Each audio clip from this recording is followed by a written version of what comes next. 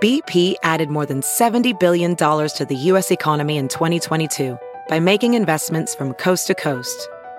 Investments like building charging hubs for fleets of electric buses in California and starting up new infrastructure in the Gulf of Mexico. It's and, not or. See what doing both means for energy nationwide at bp.com/investing in America. Hey, it's Kaylee Cuoco for Priceline. Ready to go to your happy place for a happy price? Well, why didn't you say so? Just download the Priceline app right now and save up to 60% on hotels. So whether it's Cousin Kevin's Kazoo Concert in Kansas City, go Kevin, or Becky's Bachelorette Bash in Bermuda, you never have to miss a trip ever again. So download the Priceline app today. Your savings are waiting. Go to your happy place for a happy price. Go to your happy price, Priceline. The following podcast is a Dear Media production. Hi, I'm Sif Hyder, the founder of Array. I'm a wellness entrepreneur and digital creator, and this is my show, the Dream Bigger podcast. Listen, I love dreaming big, but you know what I love more? Actually having the resources to make those big dreams happen. And hey, dreams can sometimes be private jets, but other times they can look a little something like having the best skin of your damn life, or starting a successful business, or delving into spirituality. So on this podcast, I chat with experts and thought leaders from different fields about their tips and tricks on doing exactly that. So let's get right into it. Hello, friends, and welcome back to another episode of the Dream Bigger podcast. Today's interview is with a friend of mine. She is a real expert in the health and wellness industry. She has an incredible Instagram account, and I just love the knowledge she shares so much. I am, of course, talking about Vanessa Fitzgerald, otherwise known as V's Honey on Instagram.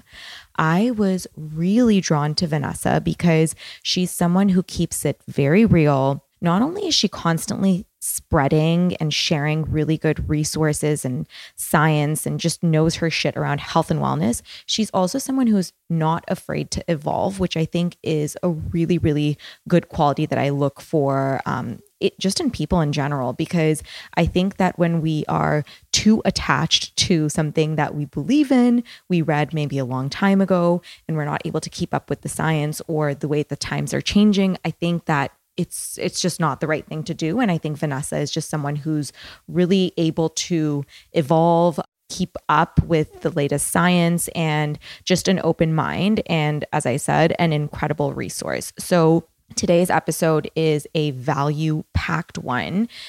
We talk about getting off of Adderall.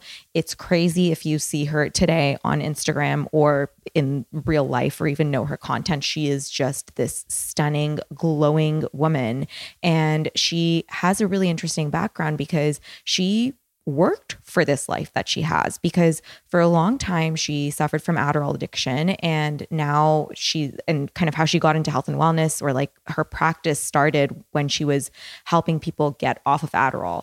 We also discuss literally all things health and wellness, from the importance of slowing down, things like water enemas, balancing HRV, which is actually something that I am struggling with right now. And I'm actually going to go see Vanessa about this. But there is a lot that we cover in this conversation, and I'm really, really excited to bring it to you. I think you'll walk away with a lot of knowledge. Before we get into it, I want to read you guys this week's review. Today's review comes to us from Cheyenne Ferguson. I hope I'm saying that right. And she says, I'm going to guess this is a she, incredible tips and advice. It's been so fun watching this show grow, and Sif's interviewing skills have strengthened so much. It's so insightful, and she asks all the juicy questions when interviewing guests. So thankful to have access to her wealth of knowledge. This is such a sweet review. Thank you so much, Cheyenne. And, you know, it is really nice for me to read reviews like this, especially from you guys who've maybe been following the show for a while. And it just makes me feel really, really happy to know that you guys see the improvement that I am constantly hoping that I do as a host. And, it's really my goal to continue to bring you the best possible information that I can and continue to get better as a host. So reading stuff like this really makes my day. And you guys, if you want to support the show, all you have to do is open up the Apple Podcast app, scroll down to where it says rate and review the show. And if you feel like I've deserved it, leave me a 5-star rating. And in the review section, let me know anything you want to hear. That could be guests, topics, maybe guests you've loved from the past or tips you have for me. I'm always looking to hear from you guys. It always helps me improve. And I just really, really appreciate any feedback I get. So if you take the time to do that, I'm very grateful for you. With that, let's welcome Vanessa Fitzgerald to the Dream Bigger podcast. So the first thing I want to talk about is Adderall, because I know that you've been really open about the fact that, you kind of went through a whole journey with Adderall and you specialize in Adderall detoxing. So can you share your background with all of this? So I was on Adderall for 13 years and I started it around like 17, I want to say. And then when I woke up and I was 30, I just decided that nothing was really going where I wanted it to go in my life. Like my career wasn't really anywhere. My relationships weren't anywhere. And I felt like I had done all the things. I had tried everything, but the one thing I didn't try was getting off of speed, essentially, because that's what Adderall is. Nobody has an Adderall deficiency. It's amphetamine. That's the direct translation of what it is. And it's one ingredient away from methamphetamine. We all know what meth is. Insane. So because of that, I just decided to get off of it. And then I journaled it because at the time, it's so funny. I talk about it now because I think I've spoken about it ad nauseum. And the fact that there's a shortage right now, I didn't realize that. There's an Adderall shortage? Yeah, it's like a full epidemic right now of Adderall because since 2020, people slowed down and they got lazy. Yeah. And then they were not motivated. I think they got confused. It's a confusing time. I'm sure it's a very traumatic time for a lot of people. It was a really hard time for a lot of people. And because of that, they figured a lot of doctors were like, here's an antidepressant and here is Adderall to make you go and do things and motivate and whatever it is. Well, because I want to say 40% of the country is on Adderall or something crazy like that. There's a crazy number statistic. Don't quote me, but it's really large. And because of that, there's a shortage. They can't produce the medication as fast as they are prescribing it. So because of that, I'm having a big surge in it. I haven't really dealt or spoken about Adderall in years because for me, it's with my life, it's I'll be really into a topic. And then once I move on from it, I get obsessed with another topic. And because of that, I just think that less people were coming to me for it. But now people have no choice because they can't get the meds. So now they're coming to me to get off of it. What is, if someone genuinely has a reason to be on Adderall? Because, this is the fucked up thing is that with Adderall, it's people are using it for weight loss. They're using it for actual, ADD. I mean, they're using it for a multitude of reasons, and it's so easy to get it. I remember when I was in college, it was people would be popping Adderall from the one guy who actually had the prescription just to study all night, right? I was always too scared to do it. I'm glad I never did. But if someone has a genuine prescription to Adderall, how, what's their alternative? Well, first of all, no one needs Adderall. There's no such thing as a deficiency of amphetamine in your brain. It's not actually doing anything for your brain other than overriding your brain's ability to build dopamine by itself. So while Adderall can make you feel like you're on top of the world or you're studying, it's an insecure confidence that comes over you. And not only that, it causes anxiety and depression. It causes disconnection. I can instantly usually tell when somebody's on Adderall because they're not really connected. They're not a very present person, period. And there's this underlying fear, a grit in them. Now, the only thing I've seen, whereas I have this one kid in my practice, I want to say he's around 7, I want to say, 7 or 8. And he is taking Adderall because he has ADHD, but he's super hyperactive. So when he takes Adderall, it calms him down and he becomes mute. I'm actually working with the parents because at the time the parents didn't know what to do. They were nervous. He was adopted. They weren't sure how to handle the situation. Now they're but they're very aware. They're we don't want our kid to be on a drug, especially one that makes him look like he's in a coma every time he takes it. Oof. So because of that, I'm actually working to rebuild his brain. We don't need Adderall. We have disinterest in, not all of us learn the same way. We're put into this box. We're not interested in doing half the stuff we want to do. And sometimes we have to do what we don't want to do in life. And it's exhausting. But if something doesn't feel right, if you're not motivated in your life, if you're not excited about something in your life, like, how can we change that? Mm-hmm. Sure, there's such thing as brain fog. Absolutely. What are you eating? What are you doing on a day-to-day? What's your thought life like? There's so many other adaptogens that actually do things for your brain. They actually rebuild parts of your neural pathways, not destroy them by giving you a drug that's so hard on your kidney, so hard on your adrenals, so hard on your thyroid. Like, these things will make your body crash over time. So then if you are helping someone get off of it, like, is it like a very unique protocol for each person, or are there like certain things that someone can take? Say, for example, they do suffer from brain fog, right? And maybe they're tempted to take Adderall, or maybe they're wanting to come off of it. Like, what do you recommend?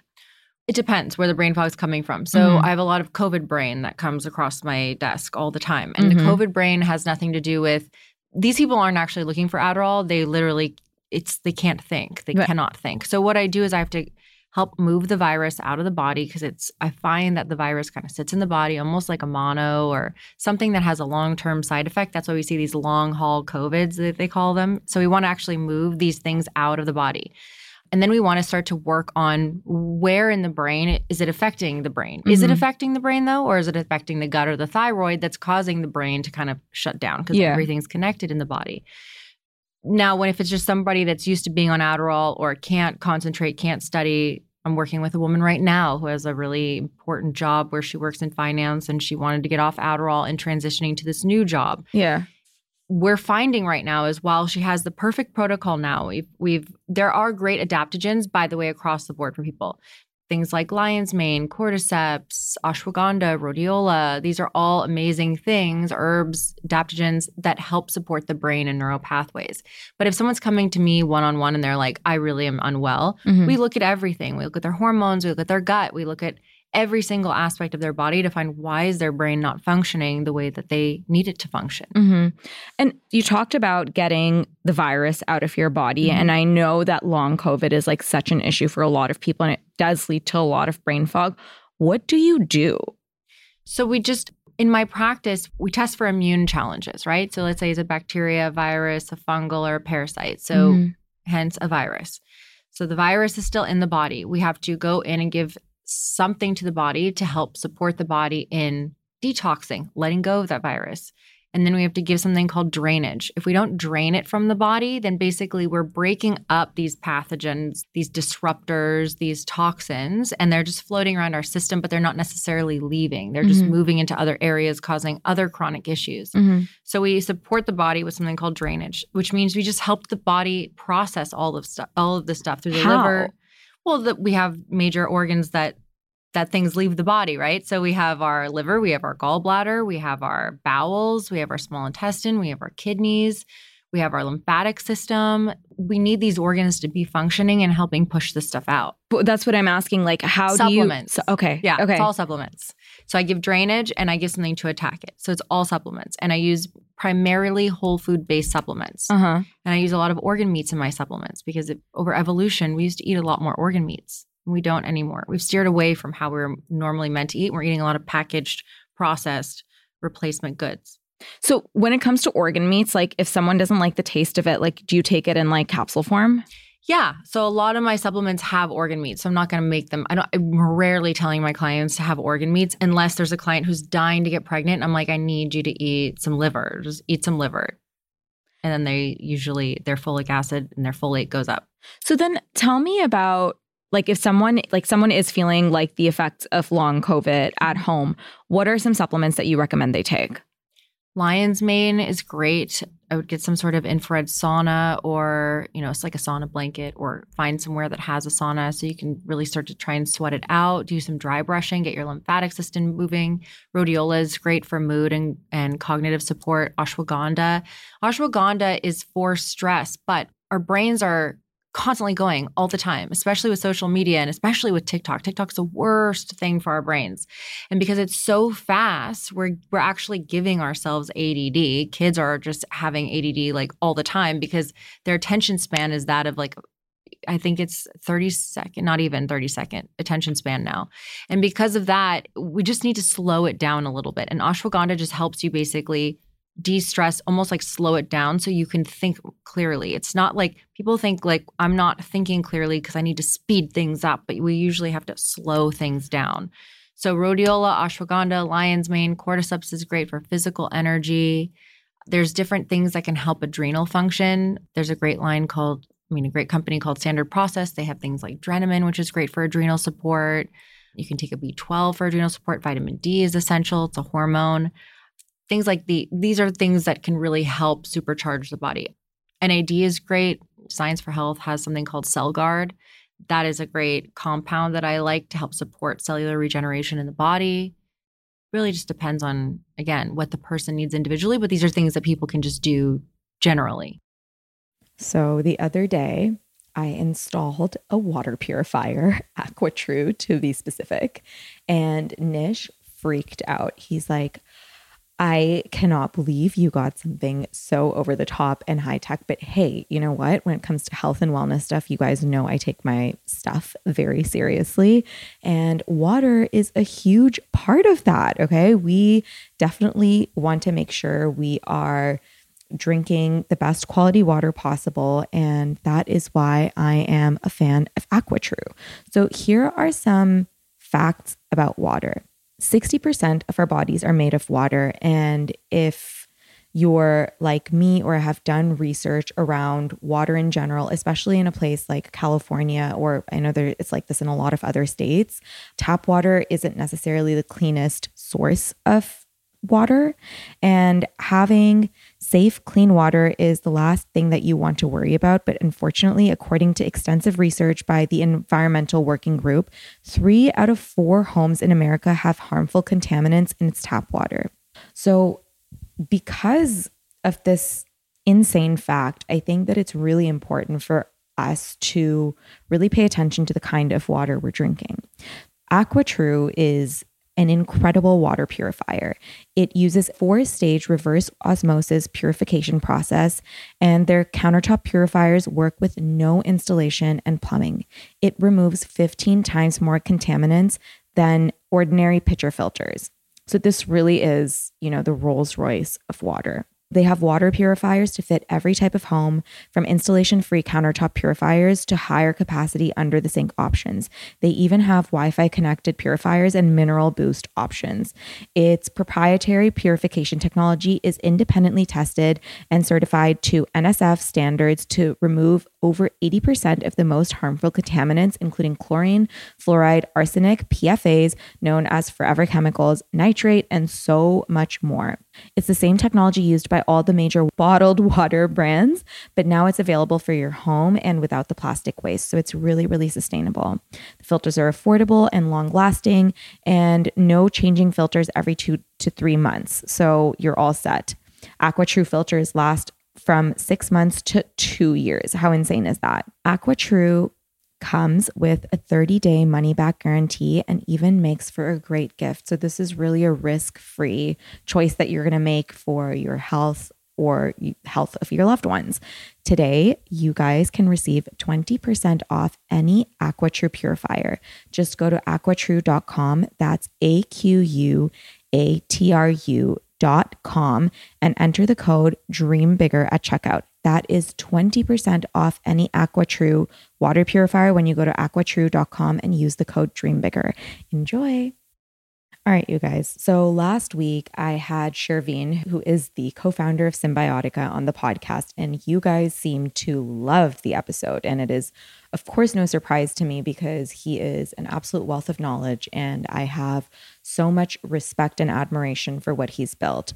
Symbiotica is kind of a mainstay in my supplement stack. I love their longevity mushrooms. It tastes like dessert. It's this chocolatey, delicious blend, and I am just such a fan. Symbiotica is a health supplement company designing sophisticated formulations that are scientifically proven to increase vitality and longevity by filling nutritional gaps that result from our modern day diet. What I love about Symbiotica's products is that they are known to be very bioavailable. They are all in liposomal formatting, which is just a really effective way for our bodies to receive supplements, especially specific kinds of supplements. So things like vitamin C, mushrooms. And so I just have a lot of respect for how well researched the company is and the integrity that Shervin as a founder has as well. For the month of April, Symbiotica is partnering with the National Forest Foundation to plant one tree for each order placed, which I think is a beautiful value add and just a way for them to give back. I know that probably, like so much intention went behind this. And speaking to Shervin, I know how much he believes in us connecting with nature. And so I think that this is just a really, really beautiful way for them to tie that into the brand. So a lot of respect for them, a lot of love for them. And fun fact, you can take their online quiz to figure out the best supplements for your specific health goals as well. So if you're curious about what supplements you should take, maybe you're a little bit confused or overwhelmed, that is a great solve. Of course, Symbiotica has an offer for you guys. Use code DREAMBIGGER on symbiotica.com for 15% off site-wide, or create your own custom bundle and get up to 45% off. The code applies on top of custom bundle discounts. So this is an awesome deal. Quite frankly, I'm going to be using it for myself because no shame in using my own code, but it's a really great brand and I think you guys will like it. Hey, I'm Molly Sims. And I'm Emma Shagormley. We are two best friends with one common obsession. Beauty. And by that, we mean everything that makes you look And feel beautiful. We tried it all, and we've got your back. We'll be calling on all our favorite health experts, industry insiders, and friends to answer all your beauty questions. Consider us your beauty 411, and sometimes your 911. From how to fix brassy hair To the pros and cons of laser facials. and always with a cocktail in hand. Always. So be prepared to be obsessed. Check out Lipstick on the Rim wherever you get your podcasts. Okay, I have a selfish question. I saw you post about HRV levels in your stories today and how you went into the cold plunge. Does that have anything to do with adrenals? For sure. So my resting heart rate lately has been higher than it should be. So overall, my HRV is very low. And recently, in like the last, I want to say 2 weeks, it's like falling in the category of that of like a 65-year-old, which is crazy.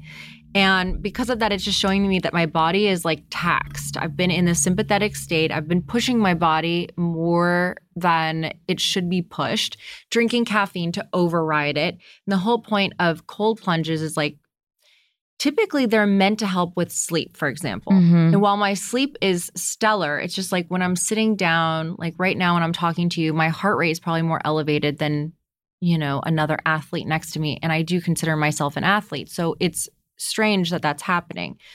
When the cold plunge hits your vasovagal nerve, basically your body just starts to go into the parasympathetic state. So you'll hear often, I'm super amped up after a cold plunge, but then I get really, really tired. It's because your body is just decompressing. It's relaxing back in. So like after this morning when I did the cold plunge, I had like a moment where I was like really tired. And instead of like pounding caffeine to mess with my HRV, I decided to like lay down and do a 10-minute meditation, just allow myself to go out for 10 minutes and then come back in. And then I was instantly more energized. Can I show you the craziest thing? The reason I asked this question is I'm going to show you like the most fucked up thing, okay? Like literally pulling up my Oura Ring stats right now. But when I saw you post about your HRV, I was like, well, shit, because mine has been so fucked for the last like 2 months. Like, What is it? Today, it was 7. No. Yes, I'm not joking. Like, I'm telling you, it's so messed up. low. Yes, I'm telling, and like, so this started Is it reading you properly? Yes, I'm telling you. And like, What's your resting heart rate? today was high. Like last night, I don't even know. I think it was because I had like a glass of wine, but it was 90 last night, which is like unbelievable. Like it's never Do you like have high that. blood pressure? No. Yeah, you got to work on this. Yeah, I know. So it was all fine and good Usually it's like around 69, 70. It's just, I don't know what happened last night. But our resting heart rate should be in the 40s. Really? Yeah. I got to come see you. Yeah, 30s to 40s. Like my resting heart rate is 56. That's too high. Really? Yeah. Wait, so why? For my age and my fitness level, it's too high. So wait, why does that happen? Like why is It means your body's not recovering. Period. There's no recovery time. If your heart rate is above a certain amount, think about it. Like your body is never actually resting and relaxing, period. Like what's your heart rate while you're sleeping? I'd also look at that. Because that is my sleeping. Yeah, no, you're not actually sleeping. Like you're not getting rest. Oh my God, yeah. It's too many beats per minute. It's working too hard. Okay. Well, what do we do if we're in this predicament? Clearly, my work has taken a toll on me. Well, I mean, there's so many different things you can do, but cold plunge definitely does shock the body. It pushes the body into the parasympathetic state. Less caffeine for sure. Any kind of stimulant. I would do like a detox of like whether it's social media or because that's also considered a stimulant. Anything that stimulates the brain, right? Mm-hmm. Pop music is a stimulant. Classical music is not. Yeah. So we want to cut down on stimulants because we want the brain's ability to reset, right? And then learn how to build dopamine on its own rather than pulling from other things. Now, when we are in the parasympathetic state, that's when our body can rest, relax, digest, recover. It also has to do with digestion. If our heart rate's too high, we're also not fully digesting our food when we're in the parasympathetic state. So because of this, I would do cold plunge. I would obviously meditation slows the heart rate, but like to get the heart rate down, really like I know I said I did a 10-minute meditation. I was already half asleep before going into it. Mm-hmm. If you're going to do a meditation, I always like to say at least 20 to 30 minutes because it takes 5 to 10 minutes alone, probably 10 for somebody who's pretty keyed up to just get to that calm state. And then you're only really in meditation for 10 minutes. So you need it. The whole point is just you got to like figure out how to like slow it down, like workouts. If it's like a high intensity workout and you're constantly like that, I would more so like go on like long hikes or walks outside, be in nature. Nature helps cue up the parasympathetic nervous system as well. It's so interesting. So I went skiing in January and I feel like that's when my HRV like dipped so much lower than normal and my heart rate was like out of control because obviously like there was like some elevation or whatever. And I feel like it just didn't really come down after that. It's like the weirdest thing. Obviously I've been under a ton of stress, so it makes sense. But that can happen though. Honestly, I mean, in nutrition response testing, we have something called blocking and switching of the nervous system. Mm-hmm. So if the nervous system gets blocked, for example, it's like your nervous system goes into the off position. Nothing's really working. I could be drinking all this water, but it's not really hydrating me. I could be taking all these supplements, but I don't really feel anything. Maybe I'm not going to the bathroom as normal. Like my body just isn't functioning and nothing is really pushing it. We have to figure out what's blocking the nervous system. It sounds like your nervous system sort of went into a shutdown, maybe in response to the altitude, maybe in response to altitude plus stress, maybe it was in response to something completely different that was in the atmosphere of wherever you were skiing, you know? And when it decides to shut down like that, organ systems start to stop working like as optimally as they should because like I said, it's the heart, right? But it's also your autonomic nervous system. So if the autonomic nervous system starts to turn off, then the heart's going to be under a lot of stress. So it's almost like just figuring out what shut down the nervous system and then dealing with that. And then that helps bring the heart back up to where it needs to be. That is so interesting. Talk to me about what you said. You said nutrition response testing? Yes. What is that? So that's basically what I do. That is what I do. That takes up most of my hours of the day. Monday through Thursday, we're in clinic and I see clients from 8 a.m. to 5 p.m. We see about 75 to 85 people a week. We have 250 people in rotation. And basically what we do is we just help people heal from chronic mystery illnesses, people that are just not feeling well and they can't seem to figure out how to get well. They come to me because I'm usually their last resort because what I do is very outside of the box. It has a lot to do with quantum physics. It has a lot to do with energy work. And it does have to do with a form of, first, it was an applied kinesiology. But now that I'm doing it virtually, obviously I'm not pressing on any arms, but I am working with a lot of energy and a lot of quantum physics when I'm working with people. And it's highly effective. Nobody really knows that I do it because my website doesn't really say that I do anything like that. There's no place to book anything. And as well as my Instagram, because I don't really have the time because I'm in clinic to post on Instagram. I don't really post about my clinic because it looks like it's weird. It's just opening myself up to, it's not weird. I shouldn't say that. It's highly effective. But well, it's actually not weird at all. It's because outside the box. Yeah, but like I know people like your clients and like people are obsessed with you. Yeah. And it's all word of mouth. So that's how I get clients now. It's by people sharing about what I do or telling their friends or their family. And so then I also see whole families. I also work with a lot of women with their babies. And so I'll see them from birth. And now it's like I've only really started working on pregnant women in the last 3 years. So like I now have 3-year-olds that I have known before they were even came into this world. Oh my God. So it doesn't matter what age. You're never too sick, too old, too far gone to start to try and get well or get a little bit better. And a lot of what we do is preventative healthcare. So I get this question all the time. It's like, well, how long do I have to be on pills for? And I'm like, first of all, don't think of it as pills. It's nutrients. It's just 100% it's nutrients. Extra food you're not getting in your food. And it's like, well, how long and how well do you want to live? Like, I'm just in here, like, for example, I went on a supplement the other day. I've got skin cancer in my family. There's been multiple family members that have gotten skin cancer removed, and it has been basal skincare. So they've had to do chemo cream and whatnot. I'm now on a skin supplement that is helping restore my skin so that I don't get skin cancer later on. And I just had a biopsy of something I thought could be skin cancer, and it wasn't. So everything that I do on a daily basis for myself is also preventative because I want to live long feeling as good as I feel now.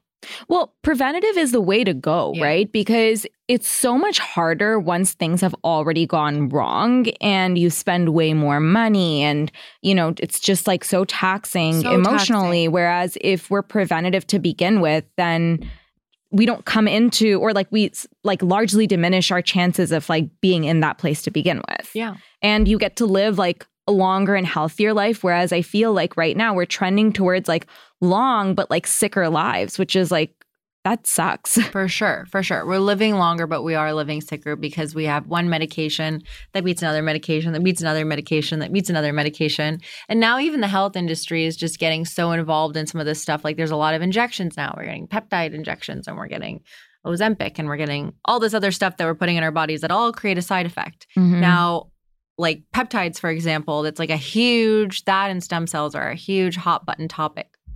It's great. It's a great sell. It's a great like, oh my God, I totally get this. Where are these peptides being sourced? I've seen oftentimes all these peptides are being sourced from like sick pigs, for example. What? And a lot of women are going to like, or men are going to like Mexico to get these stem cell injections and these peptide injections because they heard so-and-so on TikTok or a podcast or whatever it was.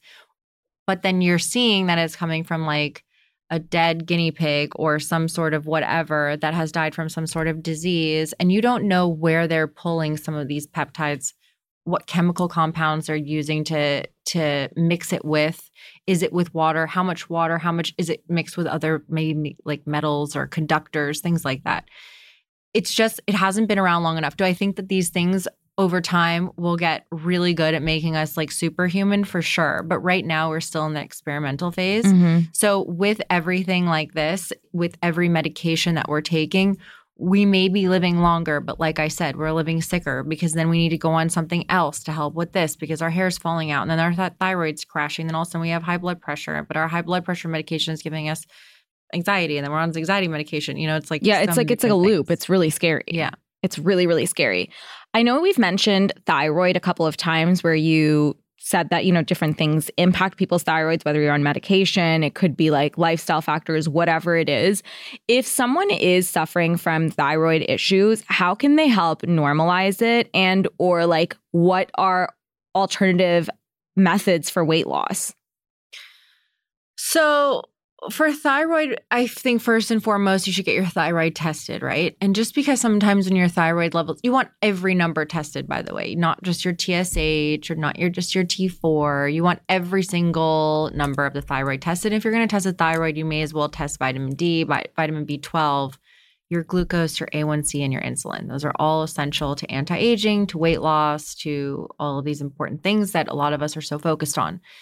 Now, in order to heal the thyroid naturally, we can do a lot with our food. So there are certain foods that cause disruption in our thyroid's ability to intake iodine. Things like kale, broccoli, Brussels sprouts, beans, most grains, if not all grains, cause issues with the thyroid as well. So if you're really, really passionate and focused on working on your thyroid, I would just cut those foods out alone, period. Let's start there. And if someone doesn't have issues with their thyroid, like, do you just recommend that women stay away from these foods in general?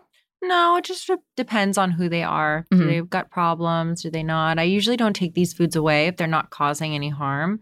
Kale, I really don't see a point to, period. But other than that, like... You need to explain why, because I know that there's a lot of kale fanatics who are listeners. For sure. But then also you have people like Dave Asprey and Mark Hyman coming out with statements about kale being like the worst thing you could put in your body. 100%. So it's not that like, we're not here to try and vilify kale. It's just that it contains like naturally, like anything has natural compounds. Like almonds, for example, have cyanide naturally. Cyanide's also a poison. No, I'm not saying don't eat almonds. I'm just saying these things, depending on the amount and the density and how much we're eating of them, will compound in our system over time. Unfortunately, kale contains a ton of things that basically block our thyroid's ability to intake iodine and cause a lot of gut disruption. So that's why kale's not like the most ideal food in the world. It's not as healthy as we once thought it was. Sure, it has health benefits, but we have to see what the pros and cons are. And I'm sure there are people who have like the strongest guts who can really pulverize kale and it doesn't really do anything to them. And they eat it every once in a while. I'm talking about the chronic kale juicers, kale chips, kale salads. That's a lot of kale. Yeah. It's too much kale. So it's like moderate the amount of kale that you're eating, if any. Yeah. If you're having thyroid issues, of maybe course. not. If you're out to dinner and there's a kale salad, okay, whatever. You know, like it's not going to kill you. But like I'm just saying, like if it's kale's like it's like in your fridge, it's a staple. You're snacking on it, you're drinking it, like pounding the kale. Yeah, relax on the kale. And also like I would love to know what your farts are like. Seriously. But if it's not a super irritant, then like you can have it here and there, I guess. Yeah, for sure. Okay, so then there's that piece for the thyroid. What else? So it depends on where the thyroid's at, really, right? Is it hyper? Is it hypo? I use a lot of supplements to help clients work on their thyroids. A lot of thyroid issues. I mean, it's hard because I can't just start rattling off supplements because it could be the wrong thing. Like somebody could be allergic to iodine and we need iodine for our thyroid, right? So like we have to find other ways to get the body to start producing iodine on its own, things like that. But other than that, you know, a lot of Chinese medicine and spirituality, we find that the thyroid tends to get blocked or get weighed down when we're not speaking our voice, when we're not speaking our truth, and we're not sharing our opinion. And when we silence ourselves, that's when our thyroid tends to get irritated. That's another way of looking at it. And then we go to the gut. So our gut literally is directly connected to our thyroid. If our thyroid is low or too high, we usually have constipation or diarrhea or bloating. And if our gut has too much backup in it and has constipation or diarrhea or bloating, then usually our thyroid is off. So it's like it goes in this circle. The two talk to each other all the time. So I'm a big fan of working on the gut too. So if we have gut issues, most likely we have or are going to have a thyroid problem. So let's work on the gut. Let's start with food. Let's figure out what's going on in the gut. There are amazing tests that you can run all the time now, like, you know, stool tests, blood tests, breath tests. All of these things are great with nailing what's going on with the gut. How important is looking at things like blood type and ancestry when it comes to determining how someone should be eating? It's a factor because there's so many things that come into like you as a human, right? So even though, you know, you are this, let's say you're an A blood type and you come from this ancestry, it just depends on, there are so many subtypes within one blood type, for example. So if you're an A, but your mom was an O and your dad was an A, maybe you have actually a propensity to actually digest meat better than most A's because your mom's genetics played a larger role than your dad's. It's so complex. Ancestry, sure. But then I also see people with autoimmune disorders that are Persian, for example. And I'm like, you gotta stop eating rice right now because it's inflaming you, even though they can digest rice really well, typically. Depends on the person. So then do you have like a certain kind like, I guess, way that you recommend people eat? Like, is it kind of, can you, I guess, make broad generalizations or no? The only broad generalization I make is eat whole foods. Eat as if you were stuck on a farm and all you can eat is what you pick, you gather, you grow, you fish, you hunt. That's it. Eat that. And no sauces and stuff like that, or? I mean, olive oil is like the ideal sauce that's like not going to cause any issues in anyone, essentially. Mm-hmm. Sea salt is the number one also, spice that should be going on things. And when you start to get outside of those two things, then yeah, sure, everybody's got something wrong with another thing. I love a good sauce. I think the problem is that a lot of the country loves so many sauces, but sauces nationwide are full of really bad things. Yeah, totally. Right? So it really depends on just read ingredients, you know what I mean? But also like, tomato sauce, for example. You can make that on a farm, right? A clean tomato sauce with olive oil and whatever it is, and that's great. But then you have somebody who can't really digest tomatoes, fine. All I'm saying is you want to go back to Mother Nature. Just think of Mother Nature. If you were living out, like you're not going to whatever, Ralph's, Whole Foods, Erewhon, Piggly Wiggly, I don't know. You're not going to these stores and buying a bag of chips. Like when you're on the farm, where are you going to get these chips? Mm-hmm, mm-hmm. Well, you have to grow the potato. You have to cut the potato. You got to make the potato. You know what I mean? It's just like, let's get back to the roots of where food really came from. I love that. It's like such simple advice. And I think that also when we think of being healthy, sometimes we like complicate it too much. It's like you feel like you need like the almond flour crackers and like all of these things. And they're great to have, by the way, and they're delicious, but that shouldn't be the thing that makes up your diet. You know what I mean? It's not the staple. I love when I start to take away things from people and they're like, I can't eat anything. And I'm like, try food. Like, it's crazy. Like, what? And also like the amount of avocado, coconut, and almond I see in people's it's a healthy replacement. People want healthy replacements. So they're like, I'm going to have this avocado mousse followed by this coconut yogurt, and then I'm going to have these almond flour crackers, and then that's my nutrients for the entire day. No, you're also going to feel bloated, probably tired, swollen. Like these foods are not like eating a piece of salmon with some great arugula and some olive oil and sea salt. We need to get back to the basics. It's all snack foods. And snack foods are great and they're fun, but it's not like the base of our diet. So talk to me about like just snacking in general. Are you a fan of snacking or do you like 3 big meals throughout the day? It really depends on the person. Mm-hmm. I tend to tell people I really only want them to do 3 meals a day because when I tell them to snack, it really gets out of control. I think the ideal snacking should be like jicama or some like mini cucumbers, olive oil, sea salt, that type of thing. Mm-hmm.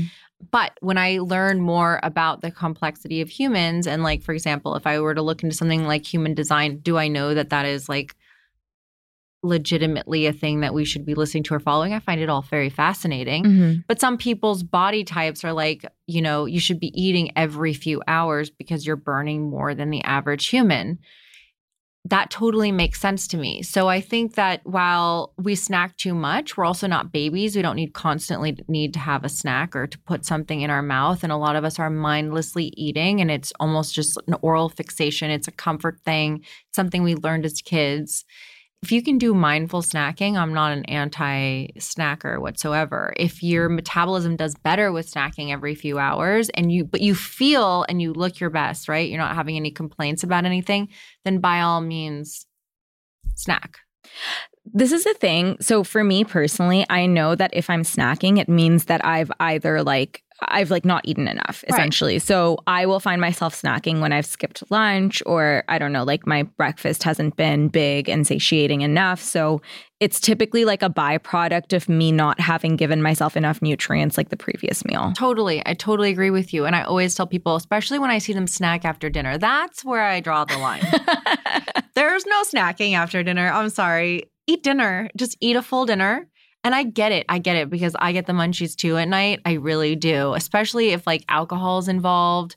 But let's just say it's on a weeknight and like last night, I ate a salad. I'm like, I was full. Like, this is enough, Vanessa. And like 2 hours later, I'm like, I'm hungry. But it's also 9:30 at night. Like, my body is trying to go to bed and I'm trying to stay up to watch a show or do whatever, clean my house. And because I'm doing that, my body's looking for instant fuel in the form of a snack, preferably something sweet or carby.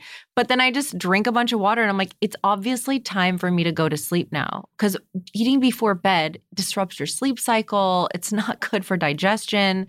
Like, that is not a thing. Eat a full meal and then really, really, really be mindful. It's time to go to sleep. It's time for your body to go down. But when we're forcing our body to stay up past the time it wants to go down, that's when we get really munchy on things. 100%. Talk to me about insulin resistance. How often are you seeing this with clients? And if someone suspects that they are insulin resistant, specifically women, because I feel like it's kind of like sometimes an issue for women specifically, what can they do? Well, really, we only find insulin resistant in like diabetes and PCOS, right? Mm-hmm. So we're not like just finding it with women now, period. If they're finding that's an issue, there's something else going wrong with their hormones. I wouldn't say let's just go point to the insulin right away. Mm-hmm. Something else could be driving that number. Mold poisoning could be driving that number. The thing with insulin is we want to keep our insulin as level as we can throughout the day. We're going to have ups and downs, but they should look gradual. If you were to wear a CGM, a continuous glucose monitor, they shouldn't look like spike and then crash and then spike and then crash. That's a lot. It's a lot on your blood sugar. What I think is so great about these CGMs is that we get to learn, because things spike different people in different ways. Mm-hmm. But pretty much across the board, there are things like protein doesn't spike, unless you're binging on protein. Certain protein, unless it's in a sauce as well. So we got protein, we got vegetable. Starches usually spike people, period. So it's all about how you're eating your starches. What type of starches are you eating? Honey does not really spike anybody that much, is what I've seen across the board as well. But then there are certain fruits like banana that can really spike someone. Some people don't have as big of a spike. Any fruit I eat really spikes me, but except for blueberries. So we kind of learn these things about ourselves. And the whole point is just to eat a balanced meal, right? So I try to say protein, fat, veggies, limited starch. Not a lot of us need a ton of starches. Do you have any favorite starches and like ones that you like to stay away from? I like to say grain-free starches. I used to say sweet potato and yam all the time, but then I see that causing issues with people. Mm-hmm. It really depends on the person. White rice over brown all the time. And I would just say, as far as what kind of starches you're eating, I'm not a fan of quinoa. But wait, you just said white rice over brown? Mm-hmm. Why? Because the outside of the brown rice contains so many toxins, especially in the US, like so many toxins, glyphosates, arsenic, all types of things. And when you have white rice, it blanches all that off of the grain. And you tend to have less of a histamine reaction to the food over time. What about things like wild rice and black rice? That's a good question. I haven't looked into black rice. And wild rice, as the last thing I read, is not as inflammatory as brown rice can be. Brown rice also really spikes insulin for some reason. Really? More than white? Oh, yeah. I've seen so many diabetics go into diabetic shock from these brown rice chips that they'll eat, or rice crackers. Yeah. Yeah. I had no idea. Yeah. I thought it was the other way around. No, brown rice does something to the body. And so I always like to say, unless, I don't know, it's really hard to find a great brown rice. Mm-hmm. With white rice, it's also great to have it with fat. So like a good grass-fed butter or ghee or some olive oil. I know Dave Asprey likes to use MCT oil on his rice just to help also slow down the insulin spike. Because it'll still spike you, but at least it's a little bit less inflammatory because you're not exposing yourself to all the other stuff. Do you feel like when it comes to consuming starches, you like when female clients kind of like eat more starches during a certain period of their cycle versus not?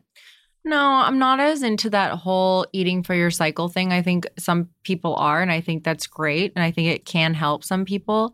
For me personally, it's not necessarily about that. The only thing I really do see is that some women really do need to eat some more red meat around their period because they're losing so much iron. Other than that, I think that, sure, it can be helpful towards some people. But for example, like my body with starches, if I were to be like, oh, this is a part of my cycle where I just need to eat a bunch of starches, like I'm not going to feel well. I already battled with PCOS and Hashimoto's and all these things. I'm not just going to bog my body down with a bunch of starches because I read in a book that's what I'm supposed to do. Mm-hmm. doesn't work for me. What works for me is just being really mindful and making sure I eat 3 meals a day and being mindful with like how I'm pushing my body. Should I be pushing my body during this time? That type of thing. Fair. Okay, so we have an audience question. Mm-hmm. How do you fight junk food cravings? How do you fight junk food cravings? Fat. Fat helps your brain register that you're full. It also calms down your brain. It also works on parts of your brain that are too keyed up and are searching for that junk food. So I like to say sometimes I'll even have just like a tablespoon of ghee with some sea salt on it. And like that just stops me from like wanting to just go for the junk food. Really? Mm-hmm. Lots of water. Are you going to the bathroom? If you're not going to the bathroom, are you backed up? Water enemas. I love a good enema. Water enemas are great for getting that old stuff out so that the cravings aren't as active during those times. Okay, you can't just casually say water enema. Like, I need to understand, like, are you going to someone? Are you doing it alone? What's the mechanism? So I do it on my own. I used to be really into coffee enemas. I have like a whole highlight on my Instagram about coffee enemas. But the thing is, like, after a while, I was like, God, this coffee, I'm feeling a little dehydrated now. My adrenals feel a little stressed out. It's too much caffeine. So then I started doing distilled water enemas. So 32 ounces of distilled water in the bag. And then I basically try and hold it for up to 8 minutes. And then I'll release. And I'll do this. Do you do it to like yourself? Yeah. Like a DIY sitch? Yeah, it's just like doing a coffee enema. You get the silicone bag, buy it on Amazon, stick the speculum up, use a little lube on the end of it. Doesn't feel like anything. It doesn't? I mean, sure, if you've got gas cramps and stuff, it's like getting a colonic or it's like taking a massive duty, you know? But like, it's amazing. Like these water enemas have saved some of my clients' lives. It's also helped a lot of my binge eaters that couldn't cut the cycle. I just needed them to get to the point where they could cut the cycle. And once they could cut the cycle, because when your gut, here's the thing. People are like, I have cravings. I'm craving sugar. I can't stop eating sugar. Well, unfortunately, if you don't abstain from it for at least 3 to 4 days, you're never going to cut that because your gut is constantly signaling your brain, I need more of this. I need more of this. I need more of this. So you just need to get to the point where you can abstain. And so sometimes pulling out that old stuff that's sitting in your gut can help, like, you know, expedite that. That's a really fascinating answer. And like also I think when it comes to like sugar, for example, I always find that my sugar cravings go out the window if I'm like having more nutrient dense foods. Like, you know, if I'm eating mostly plants, like with really high quality proteins, exactly like I normally should be eating, that's when my sugar cravings, quote unquote, are like not really there. Whereas like if I'm under a period of like high stress and I'm not looking after what I'm eating at all, that's when I'm craving like junk food and sugar and all this crap, which I normally wouldn't. So you're right. Like it's like it is all to do with your gut and kind of like what you're giving it. And typically too, like it depends on if it's sweet or salty, but I always like to have salt on hand, whether it's sea salt or Celtic salt.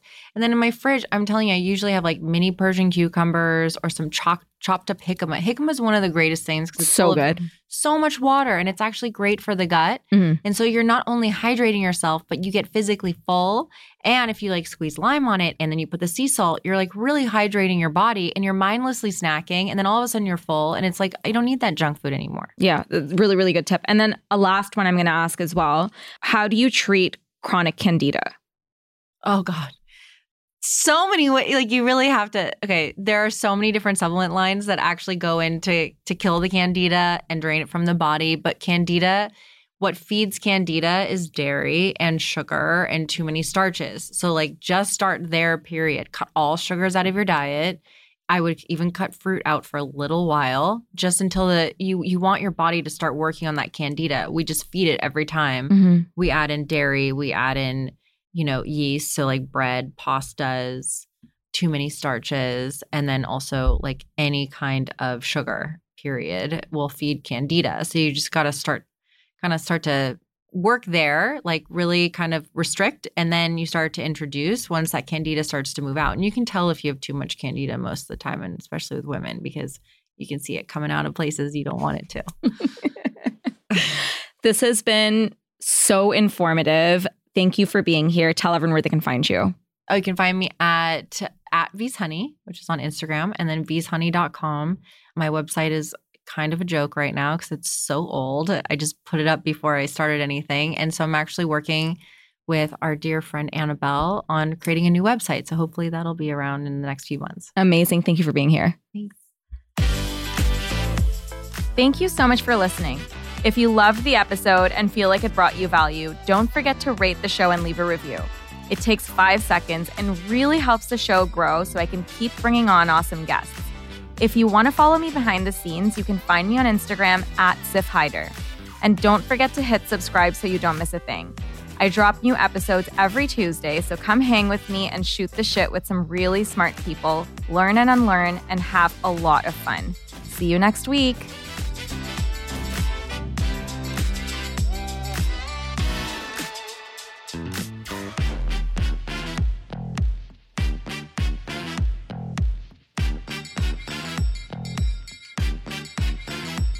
Please note that this episode may contain paid endorsements and advertisements for products and services. Individuals on the show may have a direct or indirect financial interest in products or services referred to in this episode.